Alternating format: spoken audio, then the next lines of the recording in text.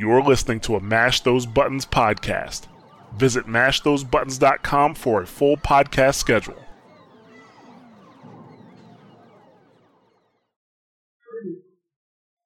Guardian? Or is that Guardian?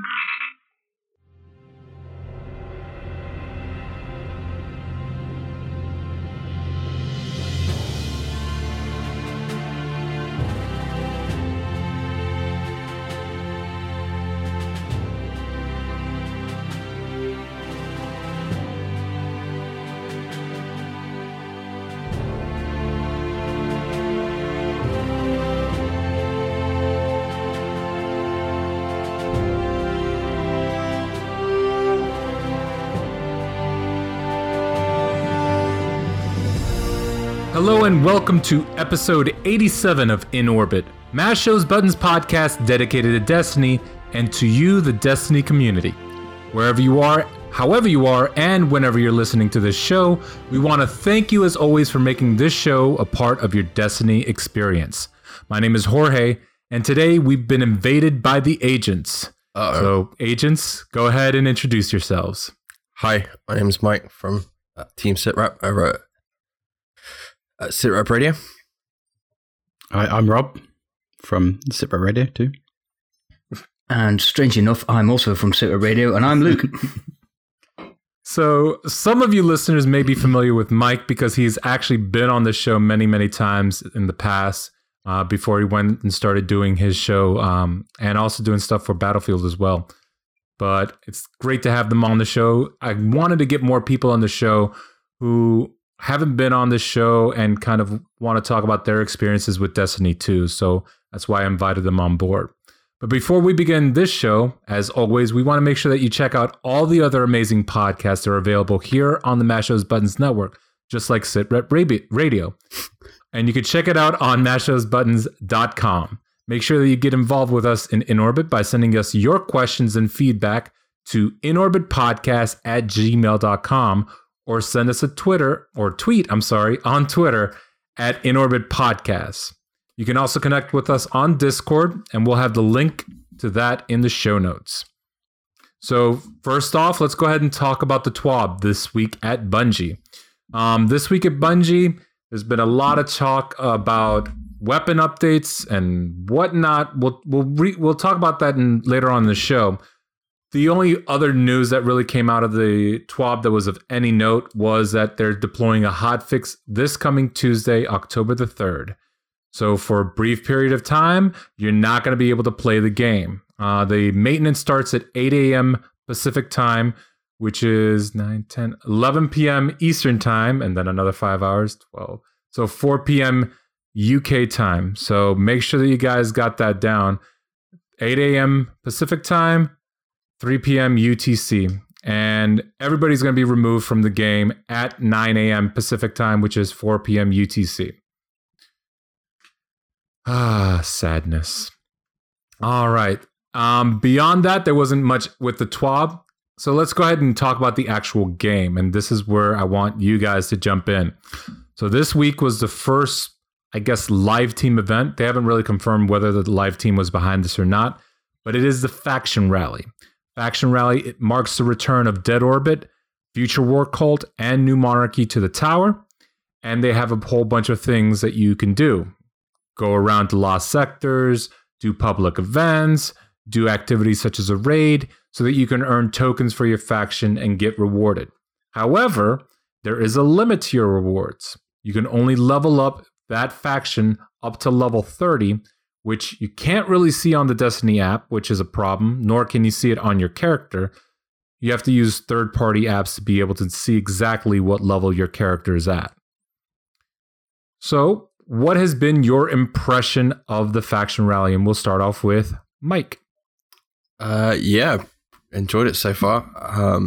It's nice to have something else to kind of chase as well, on top of the milestones and the challenges, and been getting decent loot from it as well. And I kind of like, off the back of the public events, you have like another public event on top of that that's kind of out there that people are jumping into as well. So it's kind of cool. Yeah, those majors on those public events, the ones guarding the circles, are absolutely ridiculously strong. they'll take 3 rockets and then they'll laugh at you. But what about you, Luke? What did you think about the faction rally so far? Being fresh to Destiny with Destiny 2 as opposed to not playing the original, I thought they were pretty cool, actually. I'd never really seen anything like that before, but getting all the new shaders and the new weapons and like Mike said, the extra activities to do is really good, yeah. So how many weapons have you picked up so far? 3. Just 3 of them? Yeah. I don't grind it out as much as these two do. That's for sure. Who did you pledge to? FWC. Uh-oh. We're going to get some haters sending messages to the... What are you? What are you, Jorge? I have one on... My Hunter is Dead Orbit. My Warlock is Future War Cult. My Titan is New Monarchy. So I'm going to win no matter what. But... I mean, I don't pledge to them. I know people are very serious. If you look on Facebook groups, you'll see like, oh, FWC or Go Home. It's like Dead Orbit because they're black and white. Then nobody cares about New Monarchy. But that's beside the point. No, so I've actually picked up a few of the weapons prior to this event. If you do the Cade stash, occasionally you'll get the weapons. I got the auto rifle for FWC, and that was really, really good, the number. I actually used that in the raid. Only thing that you have to worry about is the slow reload rate, but with the proper mods on your armor, you can get that nullified. I picked that up early as well. Yeah, I love that one. I believe I also had the Dead Orbit hand cannon before, and that was okay, but I use other weapons for my kinetic weapon slot, so I didn't use it too much. But yeah, I guess for me, what kind of has been disappointing to you with regards to the faction rally? I know it's cool to get all these weapons and basically a lot of legendary shards, but what is something that you didn't enjoy? Rob? I'm not sure. I kind of enjoyed all of it, to be honest.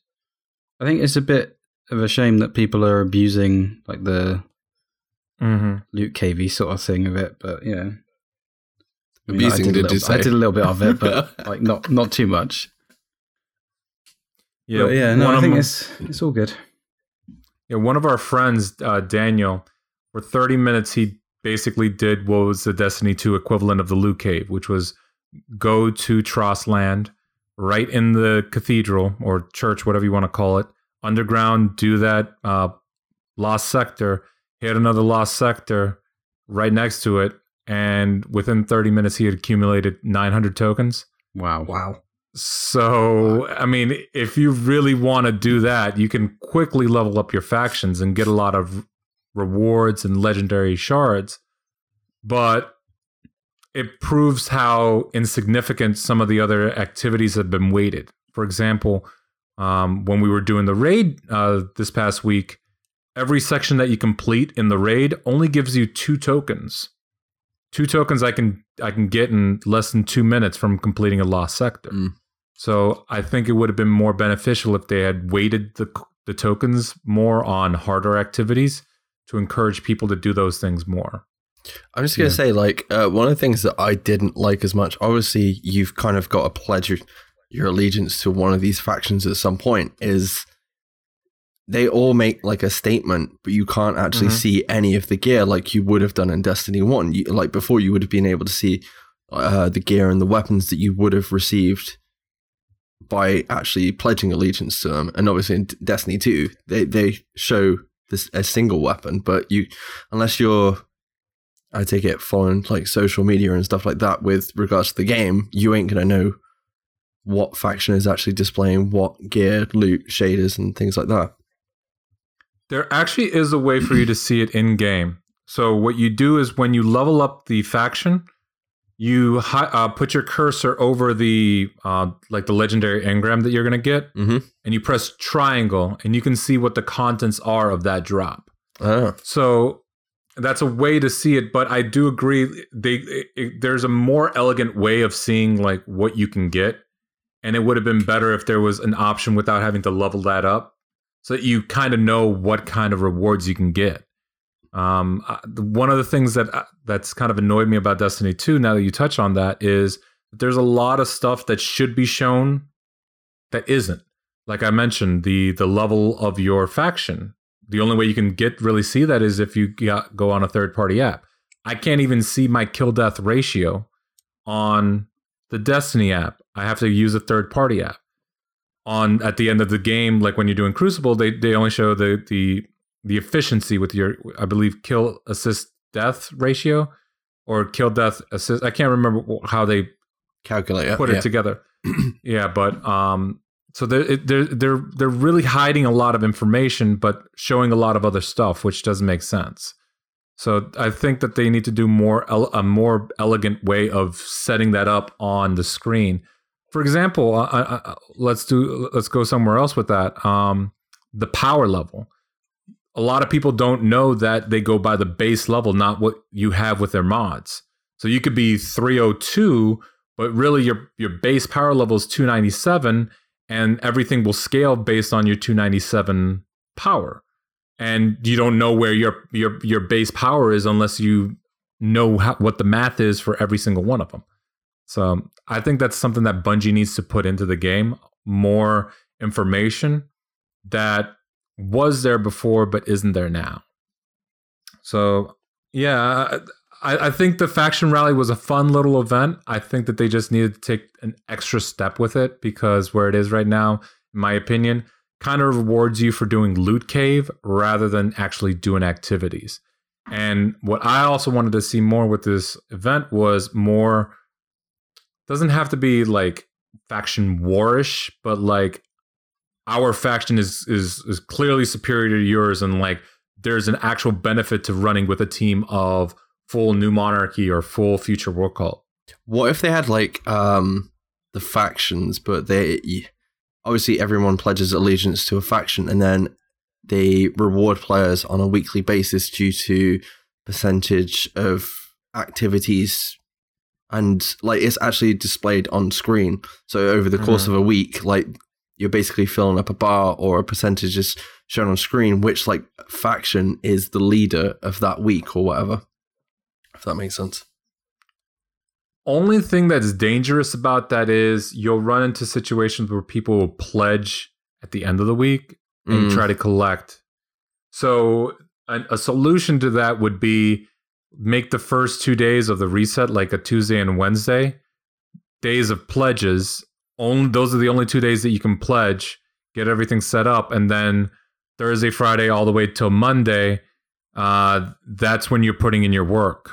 And then you can actually see the progress. Yeah, I'm just thinking from like anyone that's played like PlanetSide. Obviously, you've got 2-3 factions playing in that game, and there is percentages on the screen of like which faction at that point is leading the charge throughout, you know, the battle that Raid is on, and you could basically bring something like that to Destiny 2 with what you want, basically, which is faction rallies and which faction is the best. Prove that your faction is the best by completing the most activities, playing Crucible, and, you know, wrecking, basically. Surprises me that they haven't done any exotics alongside this, because obviously in Destiny 1 we had the class items. There's nothing like that. Yet. Yeah, I think it would have been really cool for them to have done exotic weapons that are specific to those factions. Yeah. That gives people incentive to want to do these events and want to pledge to different factions at different times. That way you can get the whole set.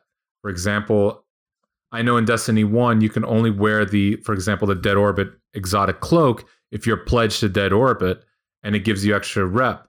Imagine if there was a gun that you had to be pledged to Dead Orbit for. Like, that would be, I think it would be fun, and it would lead people to want to pledge to each faction to try to get the full set. It's little stuff like that I think could go a long way to this game that they kind of haven't really taken, which kind of confuses me. Do you see it as like them starting again with everything? what I've noticed, at least this is my initial impression, they kind of took Destiny 1, made it to where what they really want with Destiny 2, expanded on the ideas, and then are pushing forward with adding stuff slowly over time. Stuff like this is definitely a step forward with what we want in the factions. They're way more dynamic now than they were in Destiny 1, which is weird considering Destiny 1, you had factions for 3 entire years, and now this feels like an actual step forward with regards to with factions. But I still think that another way you could have done factions is actually adding more factions, adding more story, more lore to the Destiny universe, because it just seems weird that we're in the 4th year of Destiny, and we still only have 3 factions that we pledged to in the tower. Because isn't there like a 4th faction? I can't remember what they're called. So there's multiple factions in the lore. The big one that you're talking about that previously had a seat on the council. Yeah. The three of them that are right there: Dead Orbit, New Monarchy, and Future War Cult. Future War Cult is actually the newest to the council. Yeah. The previous one that was there was known as the Concordat. That's the one. The Concordat attempted to take over the tower and remove the speaker from his position of power. And it was either New Monarchy or Future War Cult. I'm pretty sure it was New Monarchy. Pretty much stopped that with assistance from Dead Orbit and Future War Cult. It was because of Future War Cult's assistance there that they elevated them to a position in the tower. I'm going into lore junkie. I'm sorry. No, that's cool. With the speaker gone, you could see them coming back though, surely. Right. It's stuff like that I think is really interesting. And I actually want to see stuff with the Concordat, because in the it's not April update, but the Age of Triumph update that they did earlier this year for Destiny 1, they hinted at a lot of stuff with the Concordat. Like he's coming back, Lysander, everything involving him, which is going to lead to a big civil war. Like they were hinting at these things. There's a lot of hints in this game that is going to hint at the future of Destiny, but I kind of want to see more in action with live events throughout the year that lead to story, like side stories. Like not everything has to be about Emperor or the Emperor Callus and Dominus Gaul. Like you can have an entire side story that has lore involved that goes throughout the year. Like you're telling this story throughout the year and it concludes at the end of the year. It gets people interested in the game.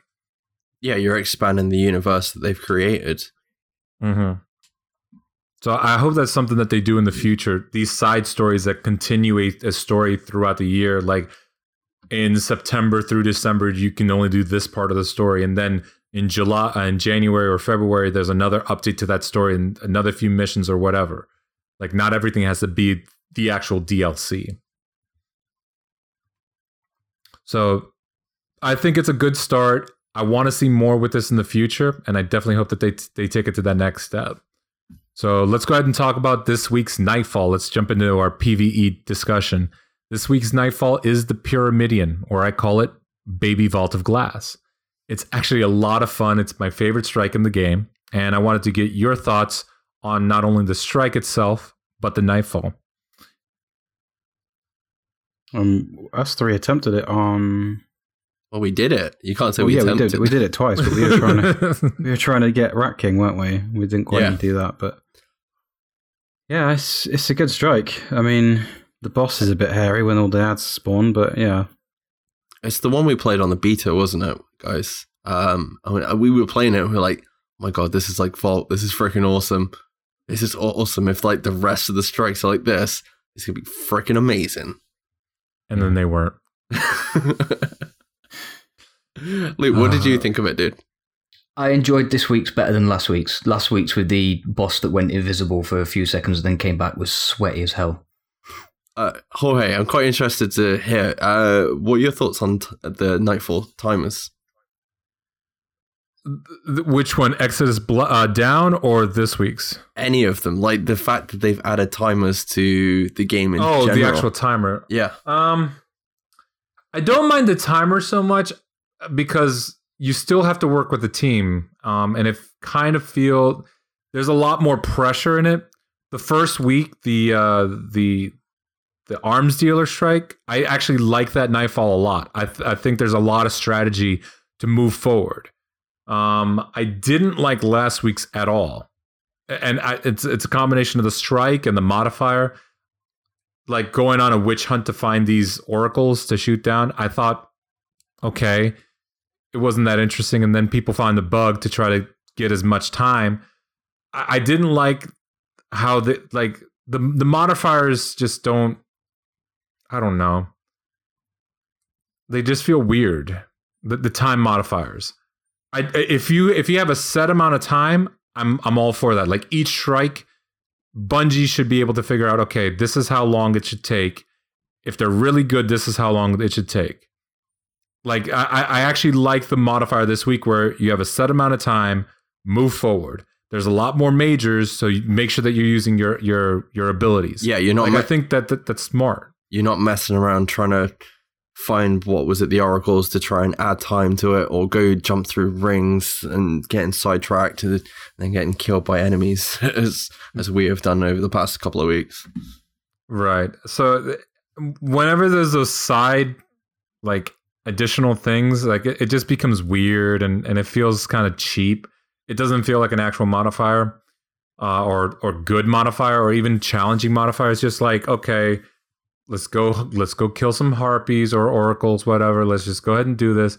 Like the arms dealer strike, I didn't mind the time modifier too much because everything that you kill added time. So it's not like you're on a witch hunt looking for things.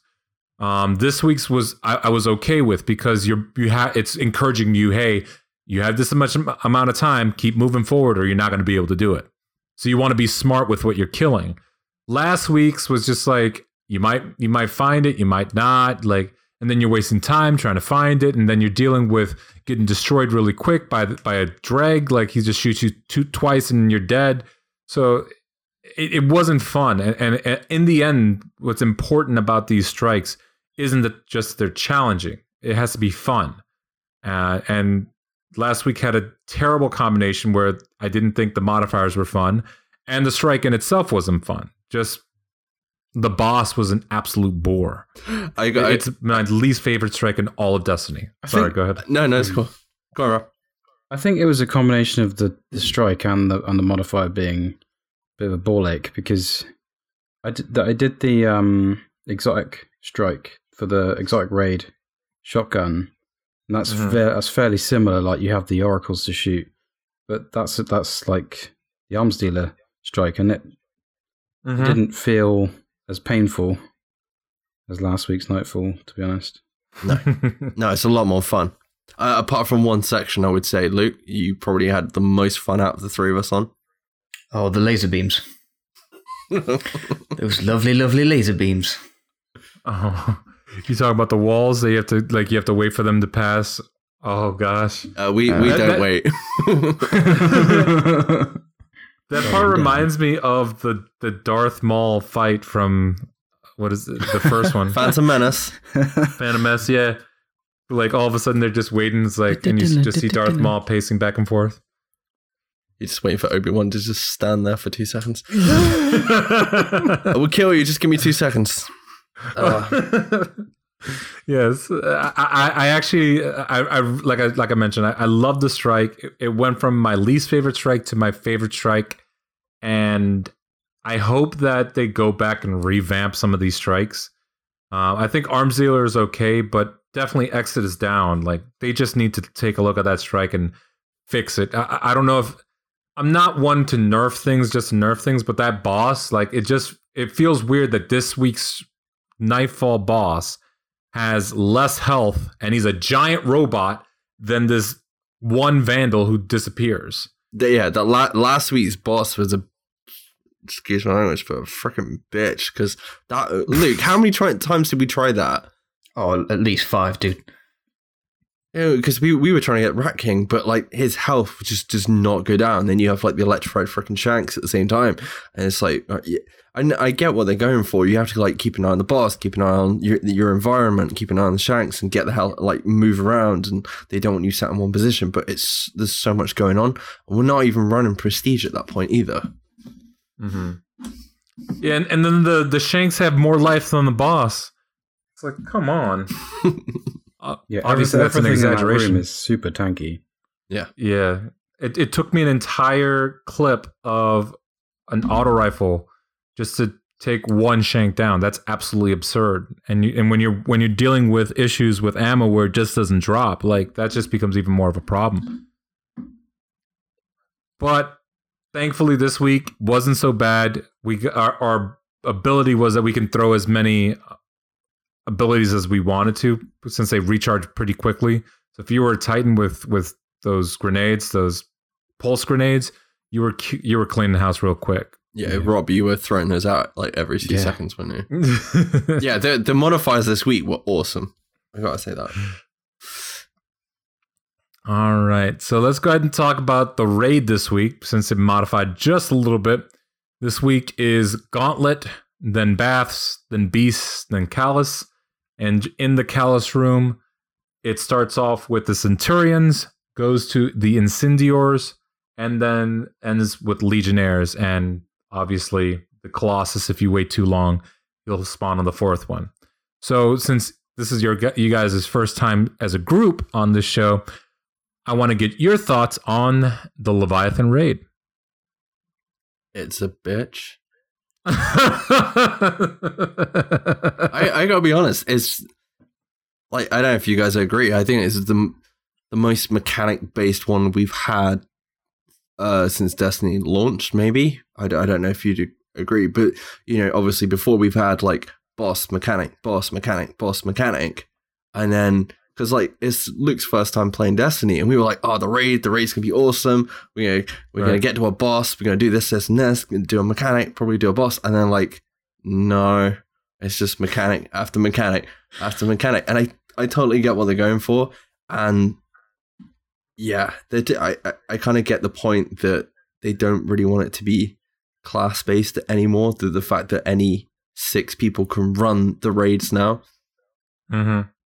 It's not really a raid, though, is it? Do you know what I mean? Mm. In the sense of the word, it's more like trials / game show. Yeah. It reminded me of Legends of the Hidden Temple mixed with American Ninja Warrior. That's what it. American. That's what the raids.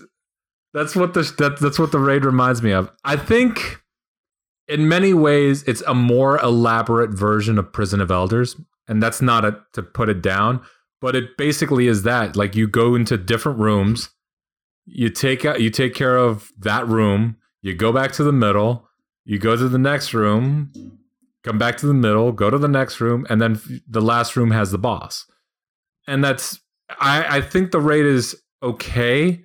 I think a lot of us were used to how the raids were in Destiny 1, where it was, you go forward. You're always going forward. You're never going to a hub area. So when you have something designed like this, that in many ways, yes, it is a raid because you're dealing with mechanics and whatever, it still felt kind of like the arena in Destiny 1, the Prison of Elders. Yeah, I can get that point of view, because obviously you're going back to the where you originally load into the Prison of Elders and then you go to each room. Luke, it was your first time not only playing Destiny, but actually doing a raid. And I do feel sorry for you, because like from Luke's perspective, he's never done a raid before. So he hasn't played Vault of Glass. He hasn't played Sword of Crota. He hasn't played Wrath of the Machine or the Kingsfall raid. So he hasn't like, you haven't got that background knowledge going in of what this thing's going to be like. And then first time playing the raid is basically trying to figure it out, not being coached through it by like people that actually know how to play the raid. Anyway, Luke. Well, we tried it on opening night, didn't we? I've taken a spot on Mike's raid team, and we tried it on opening week, but nobody was watching any YouTube videos, or we went in blind trying to figure everything out, and that was one of the longest nights of my life. I think you said to me, yeah, that wasn't as enjoyable as I thought it was going to be, because we were like, raids, man, they're fucking awesome. You get to figure shit out. And then it was like, nah, because like me and Rob, I've said this before, like, but me and Rob, we played Destiny 1, but like most people, we got to a certain level and we're like, we'll go play something else. So it was like level 15 or something like that, was it, Rob? Yeah. And we never actually finished the story, so we never... With Destiny 1, you don't see what's next until you complete the game, because they never said. So as far as we were concerned, it was just a normal game with a bit of multiplayer. So we were like, let's go back, let's finish the story. And then we were like, let's go do the raid. When we found out there was a raid, obviously. And then it was 6 months later. So people knew how to do that. So Luke's situation was completely different to having somebody coach you through it and teach you how to do it. You're actually there going, what the fuck is going on? But how do I work out the mechanics at the same time? So I felt really sorry for you, man. I'm sorry. That's fine. But these two have been trying to get me to play Destiny for a long time, and I just outright refused. And then some of our listeners over on Sitrep Radio actually bought me Destiny 2 to force me to play it and force me to talk about it. And here I am even now on a Destiny podcast, which is just a real strange turnout of events. You were not happy, if I remember right. You were not happy.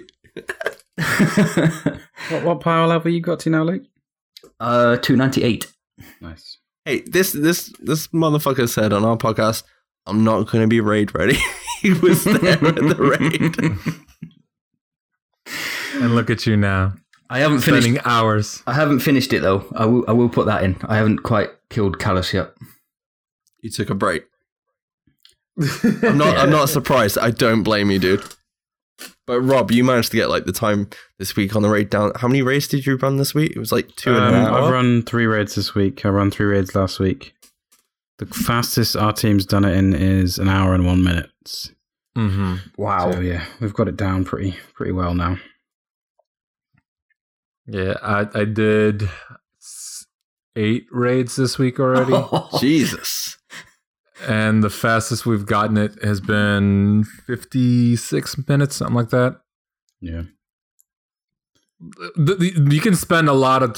The fastest way to go through it is if you can get a 60 times multiplier on the dogs, you can wipe them out with one... One grenade. Pulse grenade and a rocket shot, and they're dead.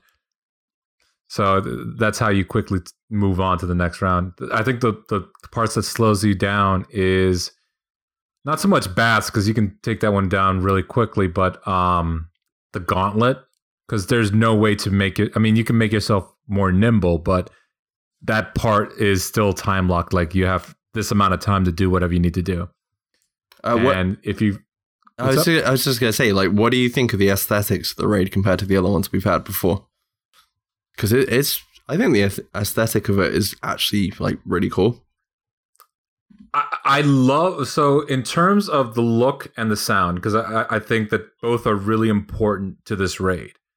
I absolutely love the look. I think it's my second favorite looking raid. I still think that Wrath of the Machine is my favorite looking raid. Like there's so many contrasting elements to Wrath of the Machine, because you start off in ruins, and then you go through and you're on the wall and it's on fire, and inside is dilapidated and crumbling and there's water, and then you go into the tunnels and you're in an actual what looks like the war mine, and there's all these different computer terminals, and you get to the one room where you see the power grid on the floor, and there's a giant SIVA block right in the middle where the one terminal is inside. Like, that's just an absolute visual spectacle. And then, of course, the best one is when you go to the final area and you're walking down that like mini bridge, and you're in the red area, and there's a big giant red block staring at you. So everything about that raid just appeals to me so much. And this one is really cool because it just reminds me of like ancient Rome. Like, this is what it looked like, the Colosseum. The only thing missing is the crowd. And like, that would have been hilarious if they managed to introduce a Cabal crowd. Like, just watching you like, yay, you killed my friends. Just have the crowd there at the end on the Callus fight. That would have been cool. Right. So, I mean, I think that the looks are absolutely fantastic. And in fact, when you go underground too, it's really visually appealing too. Like, there are all these pipes, and you're realizing how large this thing is. And then when for all the stoners out there, when they get to the Kush room and they're like, "Yo, my dude." For people that don't know, there's a room that has a whole bunch of plants, and it looks like somebody's like holding their own personal stash. It's Callus's secret stash room. Hydroponics. Exactly. Yeah, and then on top of that, the grandiose music, and it's like ba ba ba. Oh, the music's awesome. But it's not actually on the soundtrack, is it? No, so the Beast section, the Pleasure Gardens, is on the soundtrack, and then they use it's actually the version on the Beast is shortened. They cut out the second part. They cut it out and then they cut it in, and it's on the soundtrack, but the rest of the raid music isn't there, which is kind of upsetting because I'm like, this music is awesome. Like, I want to be able to play this. Like, when I walk out of the bathroom and just start playing that, I'd be like, da da na na na. I have culminated. I still think my favorite track is Sepic's Prime Redux, but there we go. And the funniest thing about that was that it wasn't recorded by Bungie. It was recorded by some YouTuber, and then Bungie liked it so much they were like, "Let me put it in the game." Yeah, it was Periphery. Pretty awesome band that I follow. Maybe a little bit too much. So yeah, I hope that in the future they do introduce raids that are more like Vault of Glass and Wrath of the Machine because while I do enjoy mechanics, like Kingsfall, like it got tiresome after a little bit. This one, I can see people getting really tired really quickly. Are you saying you don't want to have Crota? The problem with Crota was it was just too short. Like I don't like when they fixed Crota up, and even then there were still some minor glitches when they fixed it in the April update. Like, it was a fun raid, like especially the everything with the Death Singer, like and the bridge area, because you're just slamming things with a sword, like it's hilarious. So I think that when they redid it, it was a more manageable raid and more fun raid, but there's not much to it still. So I want longer raids. That one is basically 2 rooms. It's one big giant dark room, and then all of a sudden you're at Crota's castle. I will say, I don't know if you guys find it, but the new raid is definitely, I would say, the most communication. You have to be like highly coordinated for this raid. I don't know if you found the same, Rob.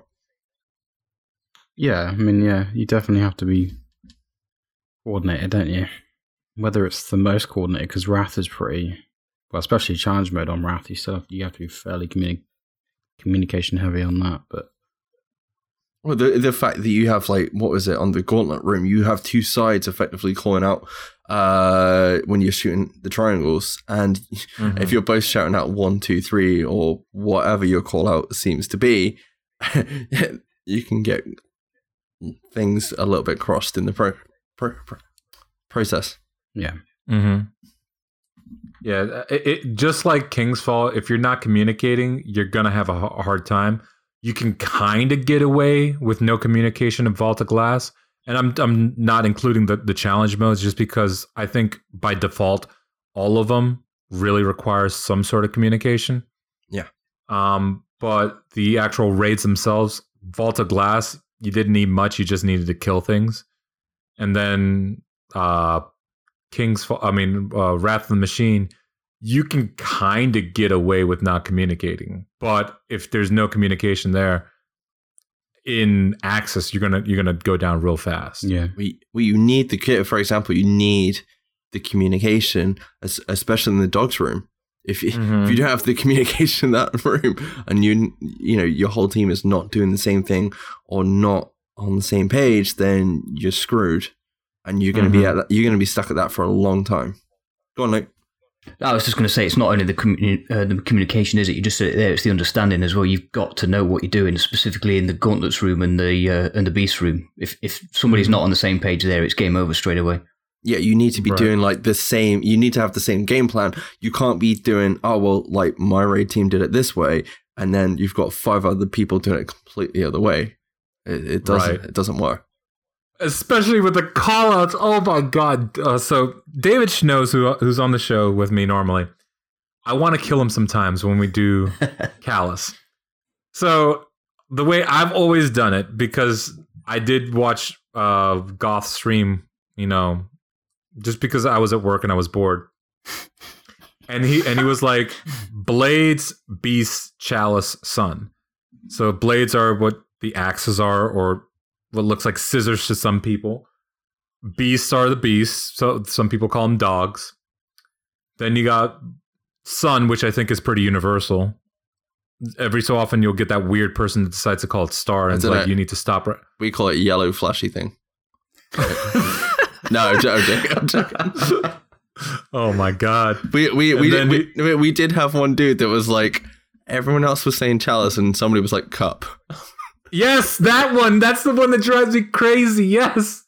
David is always like Cup. I'm like, you just threw me off because in my head, I'm my job, because I'm weird like that. I always call what the fourth one is, whether I'm inside on defense or I'm in the Shadow Realm. It doesn't matter. Like, I'm always calling that fourth one out. So like Blades, Beast, Cup, Chalice. No, son of a. Which one's Cup? Oh, fuck! It's Chalice. Shit. So like it throws me off, and then like I have to learn how to be able to determine them a little bit better. But sometimes I also need to like back off and shut up and like let the other people figure it out. But yeah, I think in terms of the raid, like you were talking about, I think it's a very fun raid. It's very mechanic heavy. And even then, like, all of us are plebs, because this week, Slayer Age, and I forget who else was with him, two-manned Callus. Yeah. And when they were inside, when the dude was inside in Shadow Realm, he got 102 empowerment, or 112 empowerment, by himself. Yeah, I've seen that. It's insane. I have people who struggle to get 70, and he got 12 by himself. It's probably because there's only one of them, so all the skulls are like... It doesn't matter, it drives me crazy. So like, because I watched that and I came up with because we did the raid, I think it was last night. If you all stand in single file, it's pretty much the same thing, so they all like line up. You can shoot more skulls that way. Yeah, I'm going to have... What I usually do is I put the Arc Soul in the middle, and then just everybody groups up on the Arc Soul, and then we shoot the skulls. But if lining up makes the cone narrower, that might be helpful. I have to check that out to see if that's something that actually works. Not doubting you, I'm just saying. All right, so with that, I do want to talk real quick about Mash Those Buttons. Mash Those Buttons is your ultimate resource for video game commentary, reaction, and involvement by a variety of opinionated and informed gamers who love gaming of all kinds. Covering a large swath of gaming, we cover the latest news and information on the games you care about and always provide unfiltered commentary and fun. Check out all the other amazing podcasts available today right on the Mash Those Buttons website at www.mashthosebuttons.com. So, sit rep guys, what is going on in the world of The Division? PTS at the minute. We're waiting for update 1.8, which will be revamping a lot of the content for The Division for anybody that was playing it previously and is wondering, I guess.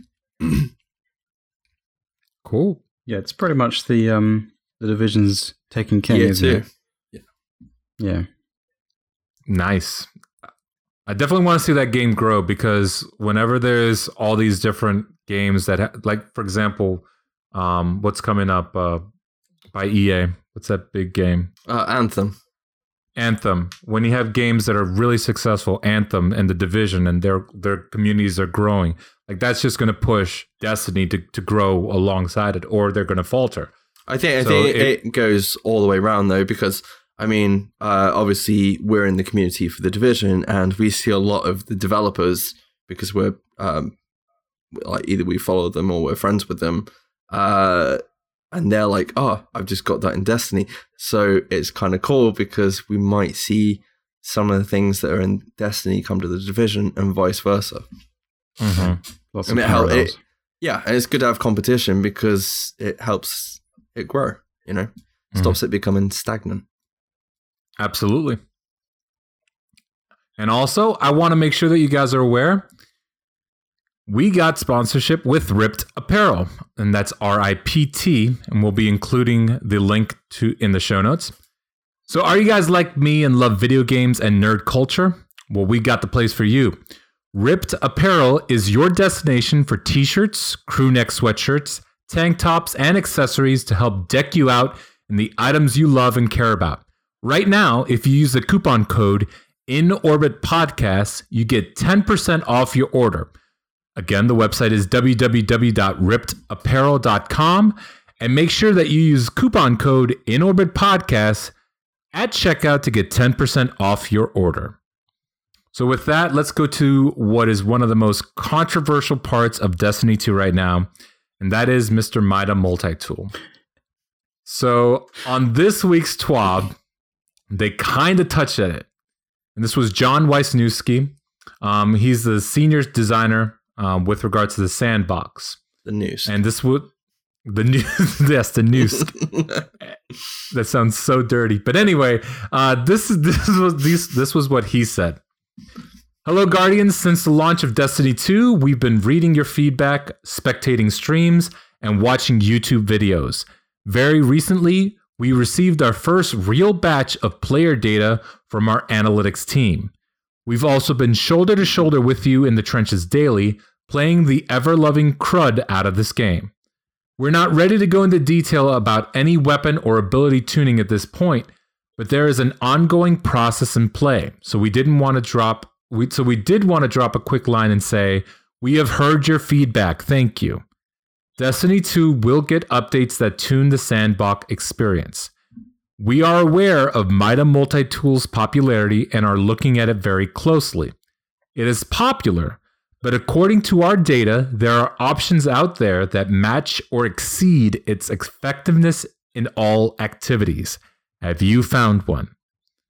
So naturally, people who were defensive about Mida Multitool, saying it was OP, got upset. And then people who said Mida Multitool is just really good as a jack of all trades, but a master of none, were quickly defending that. So my opinion was that Mida Multitool was kind of weird having it in the game, not because it's a good gun, but they made such a big deal about your vault going away, and all of a sudden you're getting this gun back. Yeah. So I think it's a good gun. I don't think it's OP, as I think that there are better options. And you can get Third Eye if you're a hunter, if you have the one hunter helmet. So I think that's the most useful perk on the gun is the Third Eye. But I think that there are better options that fit my playstyle better. And I wanted to get your thoughts on Mida Multitool. Rob, do you want to take the floor on this? Well, obviously it's a good gun. It's exotic. It's easy to get because you get it from quest lines. I think that's part of the problem with its popularity because it's just easy to get. First week I went into Trials of the Nine. Literally 10 games. Everyone was using Mida. Yeah, it just got a bit boring. And it's just, I think with the fact that PvP's gone to 4v4 and there's a lot of team shooting being done, that it's very strong in that situation. Are you saying that being shot by 4 people with Midas is not fun? Yeah, that is definitely not fun. I'm going to say, is there any kinetic slot exotic weapons apart from Mida that are either dropping or worth running at the minute? Because I don't know. I haven't got that many exotics, but is there? Because, I mean, that's probably half the reason, plus the fact it bumps everybody's light. It depending when you obviously picked it up in the story. Or post-story, should I say. I mean, there's the pulse rifle that's pretty good, but Obviously, you can't get that from a quest. That's from random drop. You mean people aren't using Cold Heart in Trials? Oh no, people are using Not it. anymore. I can understand the situation that everyone's using Mida. As Rob said, like, it's easy to get. You also get a cool weapon with it, which is the mini Mida. I like that weapon a lot. But like you said, there are other weapons out there that are wrecking on top. Auto rifles seem to be pretty good in this update, and hand cannons as well. Mhm. I think half of it is just people don't have the other weapons yet. I mean, I only just got a Uriel's gift the other day, and then I got another one literally about 45 minutes later, which was absolutely great. But it was about 3 weeks until I actually got that. Yet everybody seems to be running Uriel's gift in the Crucible. But yeah, hopefully other players manage to find other weapons to combat it in the future. Which, I mean, they've said that there's going to be other weapons added by that statement they announced this week. So fingers crossed, I guess. I suppose we're just going to have to wait and see what happens, and then maybe there'll be a balance pass later on. I just hope they don't completely nerf it, because it is meant to be an exotic at the end of the day.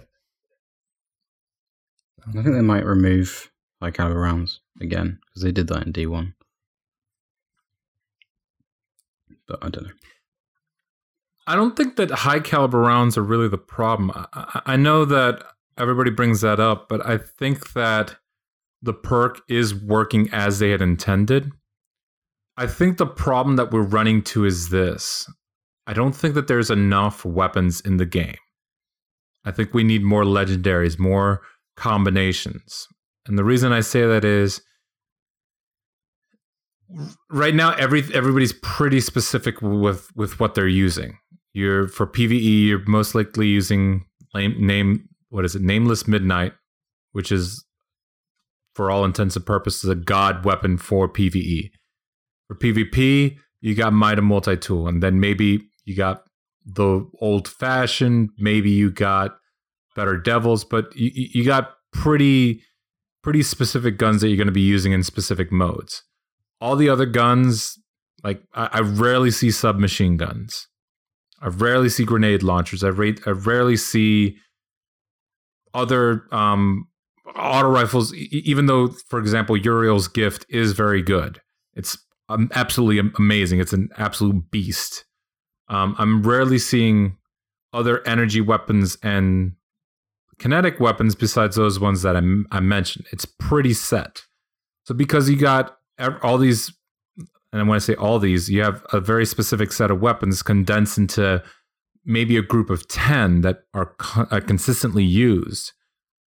I don't think that there's enough variety in the legendaries, and I think that there needs to be more to encourage not only weapons for specific builds, but weapons for specific classes. Do you think it might be because if you get a gun, it's always got the same perks? Like back in Destiny 1, you could get the same gun twice and it can be completely different because of the perks on it. One would be a bad roll, and one would be a god roll. I don't mind the static perks. In fact, I think that helps for balance. I think that it's actually really good that they have static perks. It was always weird to me how very different the very same gun felt if you had, for example, the PDX 45 with a specific set of perks. Why not take the two different versions of the PDX and make a completely different weapon? One that would be better encouraged for PvP, and another one that might be better encouraged for PvE. So that's a way to create another legendary weapon, weapons that are specific, and that way you can still have these very the static rolls and more weapons that people can try out. Yeah. I think that's where Bungie needs to go, where they need to have more weapons, even if it's a modified reskin of the same weapon. But just something that is slightly different than what we already have, because what we have right now is very limited. I think if I looked at the list right, we have about 40 legendary weapons, and that's counting your energy weapons. And while that might seem like a pretty high number, out of that list, you can condense it down to a good maybe 4 or 5 that you actually use. And then the other ones that either become legendary marks. I can't tell you how many sidearms and submachine guns that I've deleted, grenade launchers I've deleted. They're just not that useful. Same thing with most of these fusion rifles. A lot of these fusion rifles are completely useless, except for the Vanguard one, which is a solid damage one. Like the other ones just don't feel all that good. So I think that's where Bungie needs to go. I think that they need to increase the loot pool, add more weapons to it. And who knows, maybe they will introduce more drops in future live team updates and I mean, obviously we're going to get in DLCs where we're going to get most likely an entire Osiris themed set, kind of like what we got with Vigilance Wing. But I want to see more legendary weapons that have different perk sets. Yeah. I was going to mention that actually, but you beat me to it. I was going to ask you if you thought there'd be a lot more weapons come with the DLCs. Mm-hmm. Absolutely. I think that I'm actually surprised that we got as few weapons as we do now. And I'm not just talking about the legendaries, but I'm also including the exotics. I think that the exotics most of them are pretty interesting, given specific roles. Vigilance Wing at close to mid-range is a pretty effective weapon. But then you have stuff such as Mida Multi-Tool, which is a virtual copy, which leads to people to getting upset because they remember when Mida Multi-Tool was at its absolute peak in Destiny 1, which was when it was reintroduced in Taken King. Like that was peak Mida Multi-Tool. So they're having flashbacks to that. And there's not enough things to counter that weapon because there's not enough variety. So I think that where we're at right now is a product of there not being enough guns, with enough variety. There needs to be more weapons put into the system. And I want to see more exotics put into the system. So with that, we're going to go ahead and go into our next section, which is called Messages from the Reef. Messages from the Reef is your section. You give us the topics, you give us your questions, we answer them here on the show. So the first question that we're going to get to comes from Eagle Eyes. Love to hear your thoughts on the story now that some time has passed. Definitely still an improvement on D1, but is it too tropey and not deep enough? We'll start off with Robert. Sorry, what did you say? Sure, so I'll go ahead and repeat the question. Sorry. I'd love to get your thoughts on the story now that some time has passed. Definitely an improvement on Destiny 1, but is it too tropey or not deep enough? Thing is, there's been a lot of controversy about the storyline and how like a lot of the reviewers have I'm not naming any names, but some people are saying, yeah, it's brilliant, but then compared to Destiny 1, but then Destiny 1 was very lackluster, and so beating it isn't exactly difficult. Mm-hmm. But comparing it to other games, Destiny 2 is, I guess the storyline is still lacking, I guess, but I enjoyed it. I mean, I think the couple of the missions are a bit weak, but yeah, on the whole, I think it's really good. Yeah, I think it's good.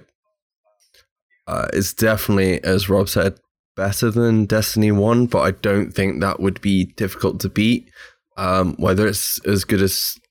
I wouldn't say there was that much story added with some of the expansions apart from Taken King. I think the Taken King was probably one of the better story expansions added. Wrath of the Machine was okay, but I didn't feel the story was all there on that. And then obviously with Destiny 2, they've definitely gone for like an action approach. It's very fast paced. They're trying to keep people playing and progressing through the campaign. I do feel like some of the characters aren't fleshed out. Obviously, you've got Cade there, front and center, as a fan favorite. Nathan Fillion in that role is awesome. But it does feel like a couple of things I just kind of came out of like nowhere.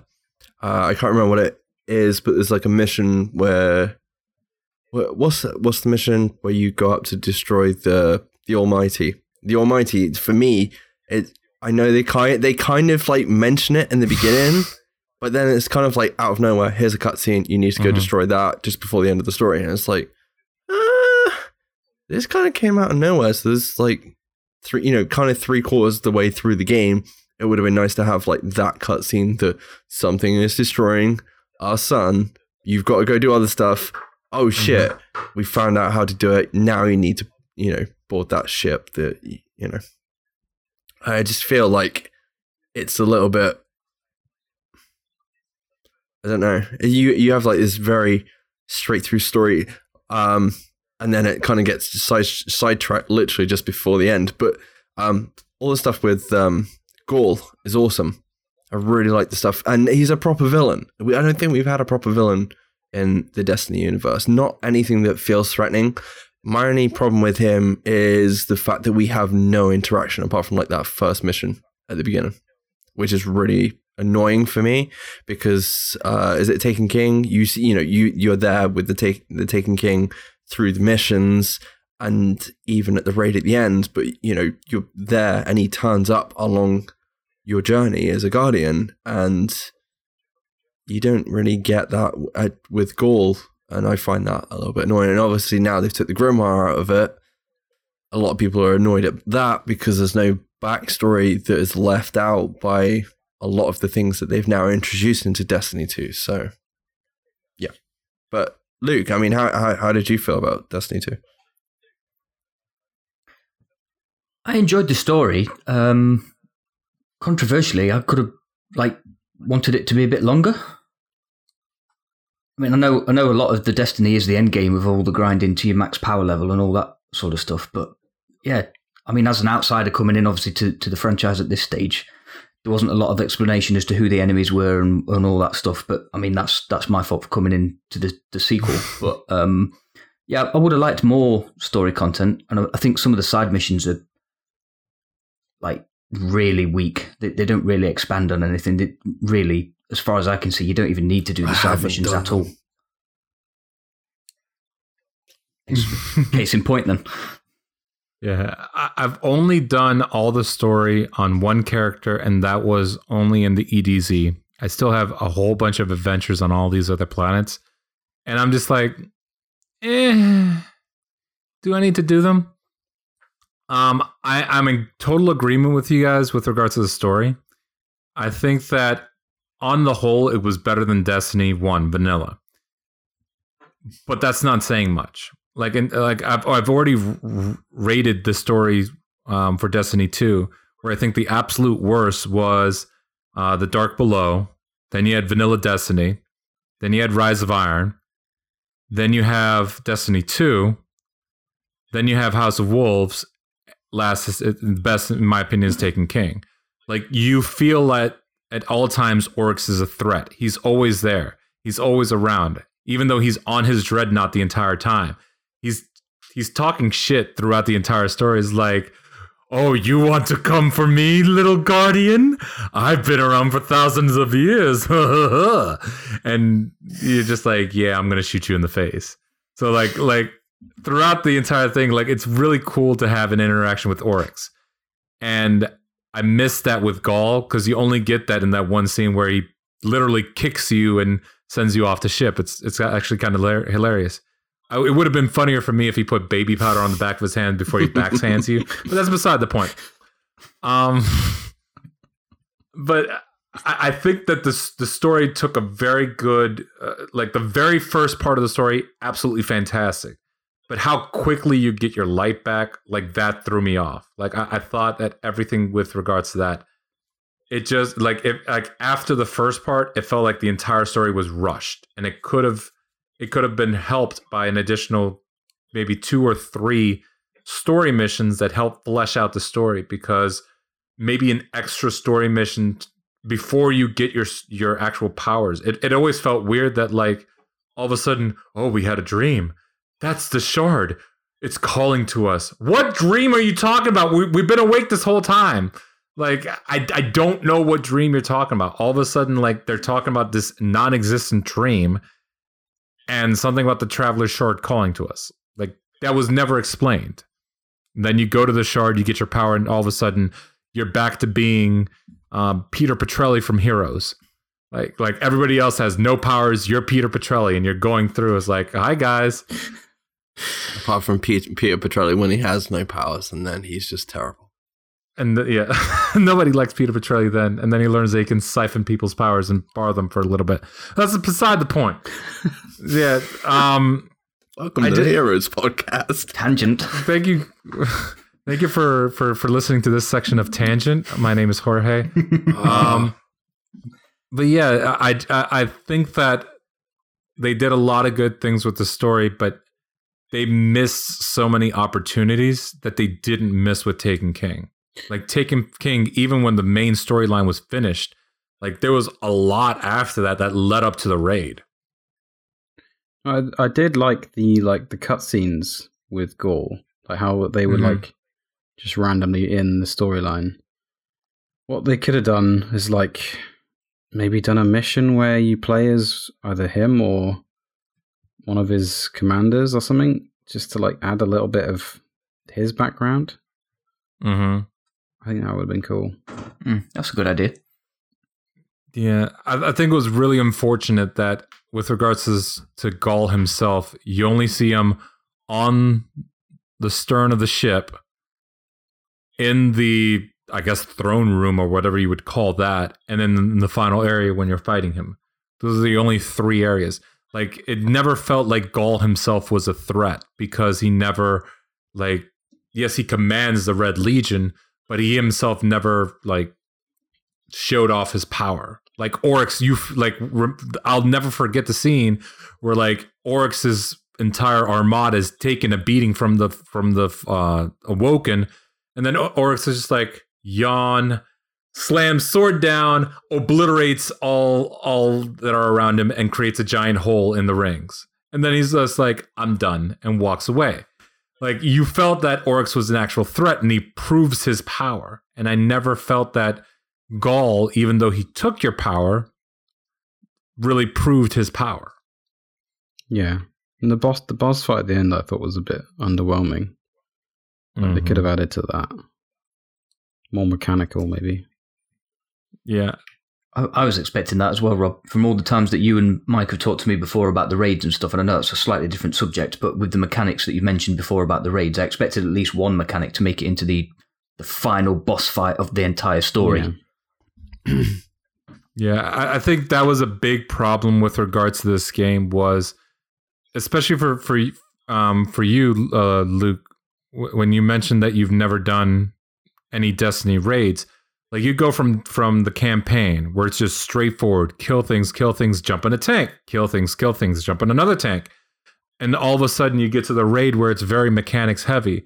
Like, there's not enough activities in the actual game that involve mechanics. No. Like, and even though you can play cooperatively with 2 other people, there's not enough. Like, it would have been cool if there were strikes that were part of the story that force you to do mechanics, kind of like in Destiny 1 when they added the restorative mind, where you have to carry this orb throughout the place.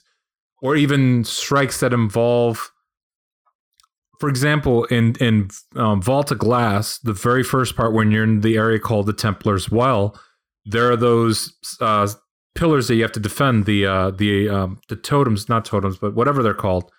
I know people who are listening are already yelling at me. But you have to prevent the Vex from sacrificing themselves to that. everything there is basically a modified version of a public event that's on Venus. There's that same spire. There we go, spire. The spire that comes up that the Vex sacrifice themselves to, there is a public event on Venus where you have to prevent 10 Vex from sacrificing themselves. So you can practice that, but there's not enough mechanics in the game that may like introduce like the actual storyline or missions that are in there that may introduce things that may be in the raid. Like imagine if in the raid, like one of the missions to set up the raid was to pick up the psionic charges and take them from place to place. Because this raid uses a lot of those psionic charges. And imagine if you have to teleport to a shadow realm of some sort and you're dealing with different things every time you go through in the mission, and Ghost is just like, well, that was interesting. Just like clues that might hint to further activities in the raid. Yeah. That way, because I've always been a fan of learning through progress, and in Vault of Glass, you might have gotten a little bit of how to use the shield when you do the Sword of Crota mission, because they use virtually identical controls, and you may know about the sacrificing spires, so you can put those together and be able to do that entire encounter within the Templar as well, using those previous knowledge. So there's not enough of that in this game, and I think that they need to add more mechanics in the game that, like, to progress, you have to complete this instead of just shooting things. Yeah, I think the game headed too much to first-person shooter and not enough RPG, kind of like Destiny 1, where Destiny 1 was very in the middle of both. Yeah, very well said. I agree with that. Yeah. So the next question, actually the final question, comes to us from Chris. He's asking, Destiny 2 PvP. Now that you've had some time with it, what are your thoughts? I miss sixes. I'm I'm going to say that now. I miss sixes. I'm sorry. I miss threes. No, I miss sixes because 6 people shit talking together in any Crucible match, whether it's Iron Banner, Rift, or it's just so much fun. I enjoy those days more than I do 4s, but I will admit it's less hectic. Mm-hmm. So it wouldn't surprise me, and this, I've had this theory for a long time. It wouldn't surprise me if 6s come back in only Iron Banner. And that, I think that would be cool. Again, this is not confirmed information. This is just Confirmed. a theory. Oh my god! No, I'm joking. But like, the thing that annoyed me in Destiny 1 was, like, Iron Banner was an event, but was it really? Like, the only thing that mattered was the light. You're basically doing a light-enabled version of an activity that you can do. And you get special rewards for that. And after a certain amount of time, Iron Banner felt less and less special. Like, Trials of Osiris, even though it's basically elimination, always felt special because even though it was elimination, it's basically complete level 1, go to level 2, go to level 3, go to level 4, and you're getting rewards along the way that correspond to that level. Iron Banner never really felt that way, even though, yes, you can complete bounties and level up your faction. It still felt weird. It didn't feel like it was fully thought out and fully fleshed out, and it suffered because of it as the older it got. People eventually just turned to it to get rewards and then get the heck out of Dodge. They didn't want to do Iron Banner. It was like, I already reached level 5. I've gotten what I wanted. I don't need to do anything else. So I think Iron Banner would benefit from having its own special mode, whether it be Control or Clash or whatever. As long as it's with 6s, like, all of a sudden Iron Banner feels like something completely different. It feels like its own mode just because you added 2 more players per team. I think Destiny really shines when it has objective-based modes. But, I mean, objective-based modes really make it for me really in any PvP mode. But I do, yeah, 6s are awesome. Obviously, Crucible being back, 4v4 esports, anyone? I'm sure Jorge spoke about this anyway, but they're obviously pushing towards esports scene. Rob, any thoughts? I'm pretty sure that didn't Bungie say that all PvP? I think they did. They said all PvP is going to be 4v4. Correct. So, yeah, it would be nice if Iron Banner was 6v6, but I don't think it will. What you're saying is rip Mike. Yeah. I mean, I it wouldn't surprise me if Iron Banner was 4v4, but given that they introduced specific maps for trials, like the one in I think it's called the Nowhere or whatever, the one for trials, the white looking one, like that one was introduced when you completed the or when you started Trials of Osiris the first time. So it wouldn't surprise me if they introduce Iron Banner specific maps that are larger that can accommodate these six players specifically for that event. Is it guaranteed? No, but again, I could easily see something like that happening for an event like that. There's a lot of things Bungie can do that can make it work with the current system, because there's certain levels that feel larger and kind of feel unwieldy for four people, because they're just like, there's so much area that can easily throw another 4 people in there. We could do 4v4. Oh my god. That'd be amazing. I want that in a different game, Rob. That's not 4v4, and you'll have to, and instead of like red and blue, you're in a faction. Yes! Oh my god. That's a good literal shout, dude. faction wars. You just literally blew everybody's mind who's listening. Well, they're like, he just killed everybody. Ladies and gentlemen, Robert Hemsley has just destroyed the internet. But honestly, like, Luke, you've not played Crucible in Destiny. You haven't played PvP in Destiny at all before. Are we going to preface every time I come on the microphone with, I've not played this yet? But before we begin, Luke has not played Destiny 2. What are your thoughts on fish and chips? I love fish and chips, dude. Cool. The internet has spoken. All right. Yeah. So what are your thoughts on PvP given what you've played so far, Luke? I like it. It's quite challenging. I like how fast-paced it is, specifically in the Crucible. I don't know about the 6v6, but I could see that being really, really sweaty.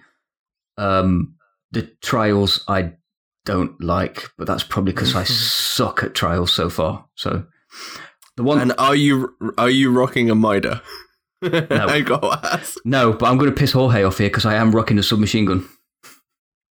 All right. I mean, if you can make that work, more power to you. I don't see how they are, because you have to be really up close to somebody to really kill anybody with the submachine gun. You have to be basically looking at their face saying hi. Hey, you've not seen the chicken dance we have to deal with in the Division, so Yeah. Wouldn't surprise me. we're like this. We're like this, skin on skin. No, but I do find it interesting that he mentioned that it felt fast paced, because me coming from Destiny 1, like this feels, I'm not shutting down your opinion, but like from Destiny 1 was super fast paced, especially if you were a Titan. You can like move across the map in seconds. This one feels way, I mean, it's definitely a faster game than other first person shooters. And there's a lot more movement abilities, air dashes, rolls, whatever. But like, I did find it interesting that you mentioned it was a faster game, just because of where Destiny 1 was, where it was just everything was so quick. You didn't even need a sparrow in certain places. Well, I just definitely in comparison to the Division, it's really fast paced, and then. I mean, you've got a nice quick TTK. You've got a nice quick spawn mechanic. The maps are really small, which I guess obviously is on purpose because it's 4v4 now. The only thing I would add about the Crucible is I would prefer to be able to... I like that there's a set playlist that is randomized. I would prefer an option of a playlist where you can pick which game mode you get to play. So whether it be what is effectively deathmatch, what is a modified deathmatch, and obviously the control point version. But... it works. I like it. the PvP side of Destiny 2 was what worried me going into the franchise, because I'm not a big PvEer, so I wasn't going to grind out the missions over and over and over and over again. It was all about whether the PvP could get its hooks into me, and it has. So I'm happy. Yeah, I think the easy way to remedy that is still have it where there's the competitive and the quick play. Have 2 quick plays. One quick play have, let's say, Clash and Supremacy. The other quick play have Control. And what's the other one? I forget the other game mode that's in quick play. Aren't there 4 game modes in quick play? Can't remember. Whatever it is, like separate those 2 into 2 separate playlists, and then the last one have your countdown and your survival. That way, you still have the community funneled into these 3 things. Because when you open up to multiple, like, population suffers. And they definitely do need to introduce a penalty mechanic where if you leave, you can't rejoin for another 5 minutes or something like that, because you're just going to have people quitting these games. That's what's really hurting competitive right now, is that people are quitting games and then they just leave them where it's a situation where it's 4-on-2. And in competitive, especially on countdown, elimination, not so much. I mean, you're still at a heavy disadvantage, but especially countdown, when you have to defend those 2 zones with 2 people, that's not going to happen. Mm. How do you feel about the stat changes on the leaderboards at the end? Because obviously they've changed everything to like efficiency, with how people have played. Do you think they've changed it to stop it being so sweaty? I think that no matter what, the sweaty people are going to use. So the more casual people are going to be like, yo, I have an efficiency of 700. Obviously, that's not, I'm just making that up. But they're going to use that to buff up or like to pout their chest out. And then the more sweaty people are going to find the third-party tools that actually give them the correct information. So I think that what should have happened was that there should have been a screen, or if you have to go to Lord Shaxx or whatever, there should have been a screen that gives you your actual statistics in game, like actual breakdown of your actual statistics. That's what should have been in the game. I mean, we already have a screen that says, you know, what shaders you have and whatever. I want to see more information of our characters, of what we're like in game. I think that would go a long way. And I'm not a programmer. I'm not going to pretend to be a programmer, but it doesn't seem like something that would be that hard to do. It's basically a screen that has counters on it that just says X is equal to how many deaths you have. X is equal to how many kills you have. And then it automatically does the math. It's a small calculator. I think that's that's the path that they should have taken, where they added a screen that has all your statistics on there. When you hit the option, like all of a sudden you're looking at your character. You hit R1, here's your stats, like in PvE and PvP. I don't think that there's enough of that, even in the app. The fact that we have to go to a third-party app is kind of silly for this information. Hey, at least you have like an official app and a third-party app. We have a third-party app. This is true. No, I'm expecting big things from the Division in the future, especially now that they've seen what works with regards to Destiny, and possibly other games in the future. Because even games that Destiny is, even though it's a first-person shooter, it's very heavily modeled after Diablo. Its style. Like, I don't recall off the top of my head it having like an app or something like that. So now that people are seeing, oh, Destiny works really well with apps, maybe we should introduce APIs that people can take advantage of to create third-party items, or even create one ourselves. Like, this is the baseline. This is what you guys should strive to be. Improve upon it. Because that's basically what the Destiny app is. Here's the baseline. This is what we got.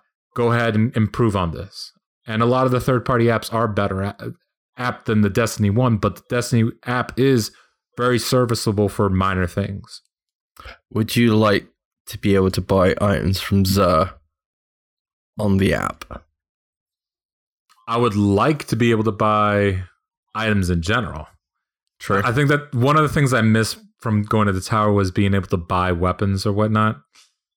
And I kind of get why not, especially now that there's static rolls. But I think that if anything, what should be done is like every vendor have a weapon or armor piece of the week that you buy for like let's say you look.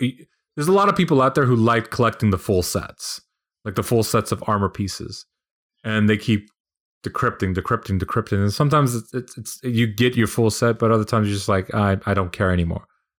So like that's an option, an avenue of using all these legendary shards that you're going to get this week from the faction rally to buy weapons and armor pieces like a piece at a time. That way you're not breaking the game and you're introducing all these weapons to people so that they have access to it. So there's, even though that you could possibly get a the Nameless Midnight from completing the story with Zavala, there's a lot of people that went with Nightshade or the other one and they don't have access. They still don't have access to a Nameless Midnight. I think that's unfair, especially when it's so good for a lot of activities. All right. So thank you very much for everybody who submitted those questions. And thank you to Mike for expounding on those questions. Sorry. And if you guys have... No, you're fine. That's great. If you have any questions or topics that you guys want to send to us, make sure that you guys send it to our email, which is inorbitpodcast@gmail.com, or on Twitter @inorbitpodcast. This week's T-Bots streamer of the week is Fox90, a.k.a. the Fokker. Wow. I didn't write that. That was definitely T-Bot. You can check them out on https://go.twitch.tv/Fox90. So that's FAWKES90. And you can also get them on Twitter @Fox90, which is FAWKES90. So since that's a Destiny streamer and he definitely streams other games, let's go ahead and switch it over to you guys at SitRep. You guys have any streamers that you guys want to promote, or anybody that you in particular you guys want to promote? Oh, wow. Put us on the spot a little bit, why don't you? Yes, that's what I'm good at. I'll go with... Actually, can I say two? Sure. Let's go with a Destiny streamer at the moment who is Shocks, is SHOCKZZ. And for Division, go with Matt Ghostbook. So we'll definitely include that information in the show notes. So make sure that you send me both of the streamer information, Luke, later on. But we'll definitely include them in the show notes so that we can give them a special shout out on Twitter. They are our T-Bots streamer of the week. So to everyone, we want to thank you for listening to this episode of In Orbit. We're available on a ton of different platforms, so make sure that you all are spreading the word. The best way to do that is to share In Orbit with others. We're on iTunes, Apple Podcasts, SoundCloud, Overcast for iOS, Downcast for iOS, Google Play Music, Stitcher Smart Radio, Player.fm, Pocket Cast, YouTube, and we have an RSS feed. Links are available for each platform right on the Mash Those Buttons website at www.mashthosebuttons.com. Make sure to stay tuned after the show to see what's coming on this week on Mash Those Buttons. Make sure to check out all the other amazing shows that are available on the Mash Those Buttons network at www.mashthosebuttons.com/shows to see all of our podcasts, especially our guest today here on In Orbit. Check us out on twitter.com/mtbsite, twitter.com/inorbitpodcast, facebook.com/mashthosebuttons, youtube.com/mashthosebuttons. Search YouTube for In Orbit Podcast to see our past live streams, and join us on Discord at discord.gg/F, lowercase a, the number 3, capital T, lowercase e, HEX. Well, we're just going to include that in the show notes. Look there, okay? And as always, you can email us, as I mentioned, on In Orbit Podcast. So, before we lose you again, Mike, where can people find you at? At SitRep Radio on Twitter. You can find us over on Twitch and on YouTube. Thank you very much. Luke, where can people find you at? All of the above, and on Twitter at SitRetLuke. Cool. And Robert, where can people find you at Sitret Radio Rob on Twitter. Awesome. And as always, you can find me on all the different social network sites and gaming platforms via my screen name, Go2NRG. That's GO, the number 2, NRG. My prior events are not a memory. It is momentum. It advances, leads, and controls, points and directs, shapes and forms. I may not enjoy everything that lies in front of me, but as in any story, the past needs resolution. We are the authors, the finishers of our fate. What is in my past is my prologue, and what is in my future is my destiny. On behalf of the entire In Orbit team, David, Jordan, Jarrett, myself, and this week's guests from SitRet Radio, we thank you for listening to our show, and as always, we'll see you on the next mission. Your destiny calls.